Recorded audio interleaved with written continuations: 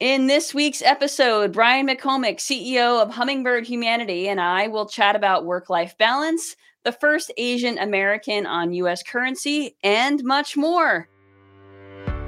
Hey there, my name is Bernadette Smith. Welcome to 5 Things in 15 Minutes, my weekly show where I bring good vibes to DEI. That is good vibes to diversity, equity, and inclusion, with a little dash of corporate social responsibility. What I've found is that there are lots of news stories about what's going wrong in the world, and lots of negative data. But there are also a lot of things going right. That's what I like to focus on. I search for DEI stories that we can be inspired by and learn from. My hope is to inspire you to experiment with some of these inclusive actions and policies within your own organization to help you build a more inclusive world.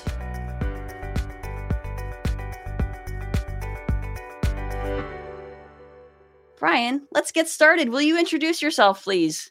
Of course, Bernadette, thank you again so much for inviting me to be with you today. And I love when we can find the joy and the levity and the bright side of this work, because it can, as you've said, feel so heavy sometimes. And it's good to remember that change is happening and there are things to celebrate. So thank you for bringing those to our inboxes.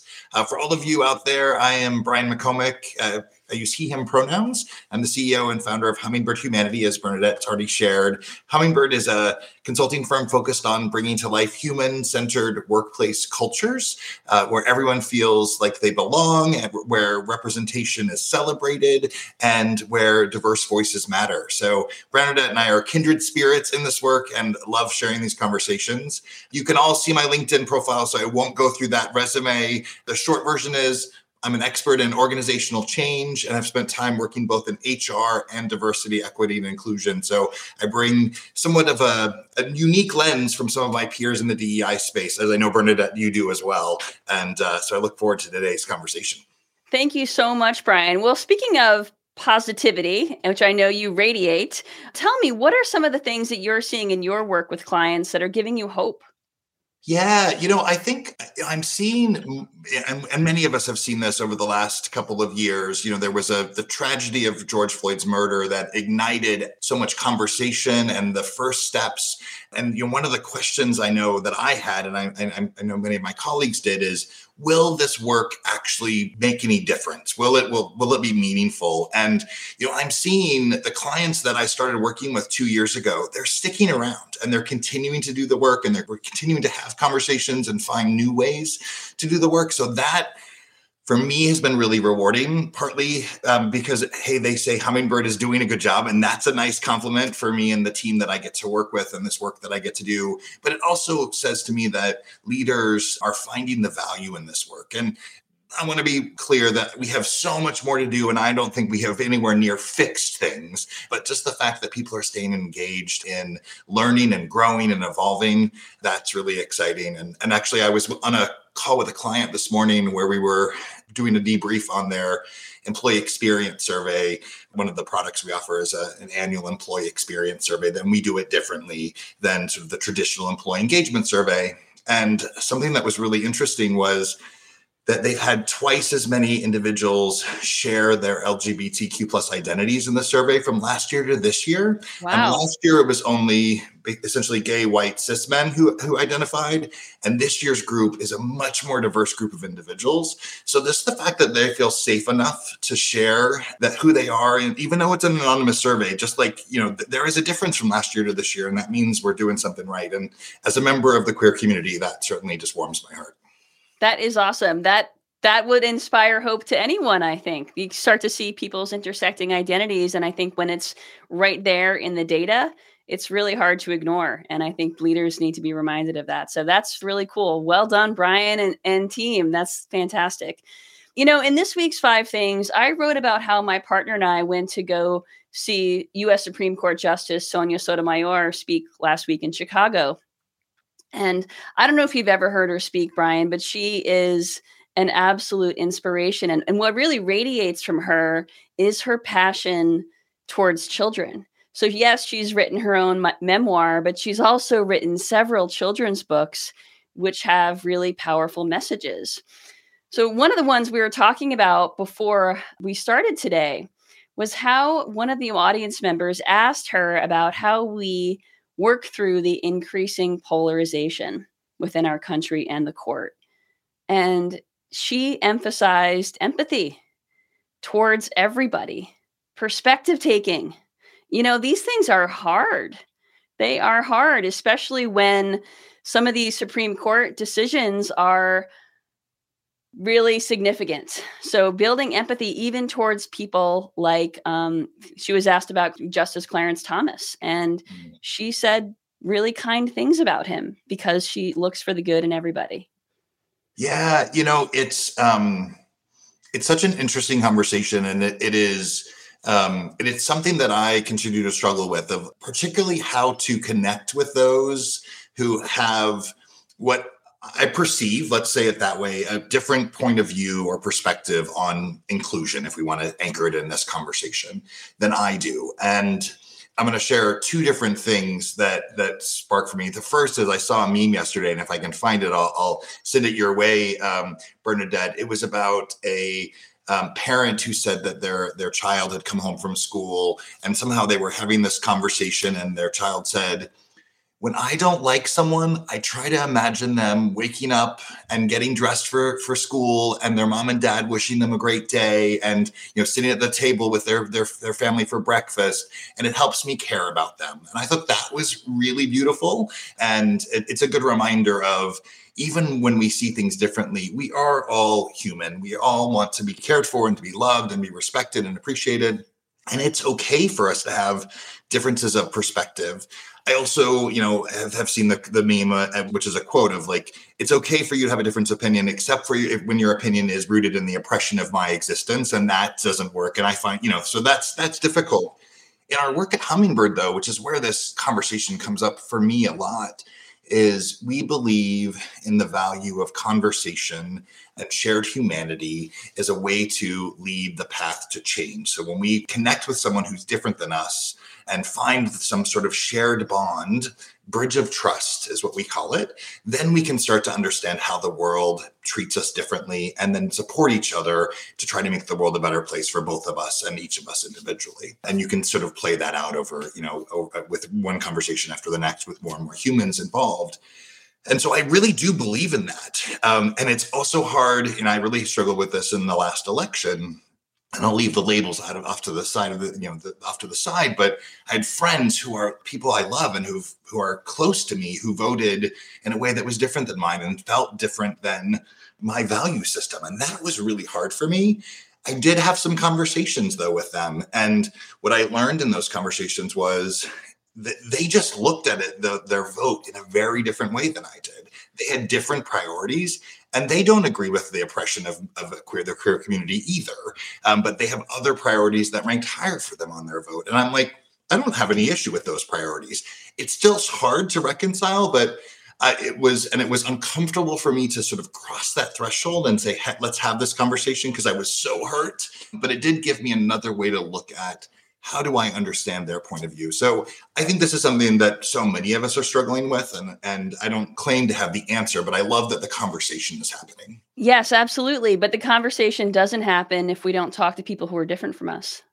So true. Because then I'm not doing my job, right? Like if I'm like, right. I need to talk to people who are like me and see the world the same way I do, then I've missed the point. It's really easy to stay in those bubbles, though. One thing that I have found useful to me as I navigate those conversations is to be somewhat trauma informed, and to be mindful of all of the stuff we all carry around with us that could lead to things like a scarcity mindset, which could lead to struggles for power and control and wanting to hold on to that, which could lead to how people vote about financial priorities.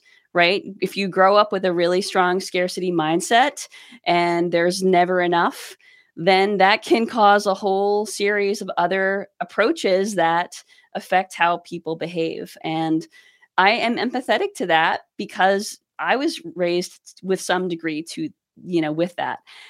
And so, that's just one example of being slightly trauma informed, that helps me take those other perspectives. And, thinking about things like loneliness and how abandonment issues can play. I mean, there's so much stuff, right? There's so much stuff that subtly that can be triggered at work or that plays out in how we behave towards others. So anyway, let's move Yeah. on to the good vibes, Brian. I just want to say one other just quick thing, because what I really appreciate about that is each time that I have an emotional like reaction, which I've learned, I do this work for a living, so I know how to control those emotional reactions so they don't cause an issue in the space. But I will go back to my team and talk about it. And often what we end up doing is we see the rest of the story of like, where might this thing that was said or done, how it impacted me, where did that come from? And, that is the trauma informed that you're talking about. So I love that. Thank you for sharing. Yeah, absolutely. Absolutely. It just helps me get that extra lens. Okay, so let's move on to the good vibes from this week. The first story is about Anime Wong, who was the first Asian American to be featured on U.S. currency. She is appearing on the U.S. quarter starting this week. And she was the first Chinese American film star back in the early part of the 20th century. Pretty big milestone. Yeah.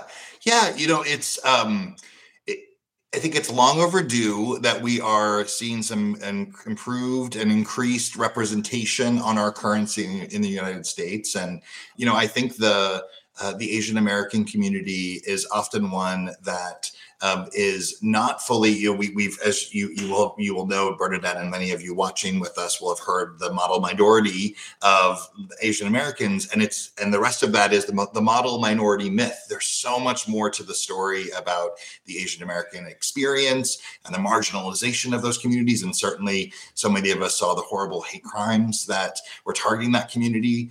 So I'm excited about this step. It's a way to sort of continue that conversation and open the doors to understanding the lived experiences of that community. And, I think one thing that I always try to remember about the Asian American community is they are so incredibly diverse. So we way oversimplify by just putting them under one label. And, the Chinese Americans, Japanese, Koreans, Filipinos, there's so many amazing heritages and cultures that we can embrace in our country and learn about. Absolutely. And you know what? We get to hear the story. I had honestly never heard of this woman prior to a couple of weeks ago. So now we start to tell these stories, and it just helps people feel seen. Next story is you can now buy hearing aids over the counter in the US. Previously, those who were hearing impaired had to get a prescription and then pay for the cost of hearing aids, which were really marked up. And that meant that 84% of Americans with hearing loss do not use an aid. So this is really significant. Yeah. I was thrilled to hear that news when I read about it. And when we think about the community of disabled people or people with disabilities, which I belong, it's a conversation that we often avoid, and I think that avoidance has led to lack of access in products like hearing aids. And I love that the conversation that's happening to sort of bring the disabled community out of the shadows and say, we can talk about this stuff. It's okay. I have a mental illness that I battle, and it's not a shame. It just is what it is. And I'm glad that I know, because then I can get the help I need. And that's similar here, right? Which is, this community who want to hear the world better now have better and easier access to be able to do that. And I'm a huge lover of Broadway musicals and music, and Alexa plays too much music for me. We won't go there. But now they can all participate in that in a way that is that joins them with the rest of the community. So that's exciting. Alexa's asking me for a sec. Alexa, stop. All right. The next story is from Glassdoor, which has enabled new filters allowing folks to search for reviews and employers based on things like culture and values, diversity and inclusion, or by reviews specifically by folks who identify as gay or Black or whatever. So you can get more tailored insight into the organization. I love this kind of external pressure. Yes, absolutely. Well, and as I mentioned, I was an HR person, and I have analyzed more employee engagement surveys than I want to admit over the course of my career. And I was proud of my ability to analyze and to theme and develop action plans. And something that has really shifted for me about the way that I do that over the last few years is if we do it as the composite only, then we are erasing the voices of those that are underrepresented in our companies. So, of course, I do, at Hummingbird, we do our employee experience survey through the lenses of different identities and intersectionalities because we want to make sure we're elevating and amplifying those voices. And I love that Glassdoor is doing that as well, both to hold the companies accountable and also for the people that might want to join that company. It's that gives you some insight. And for many years, whenever I interviewed for a job, I would make sure in some way that was appropriate for the conversation and the interview process that they knew I was gay. If they didn't want me to be there because I was gay, I didn't want to be there either.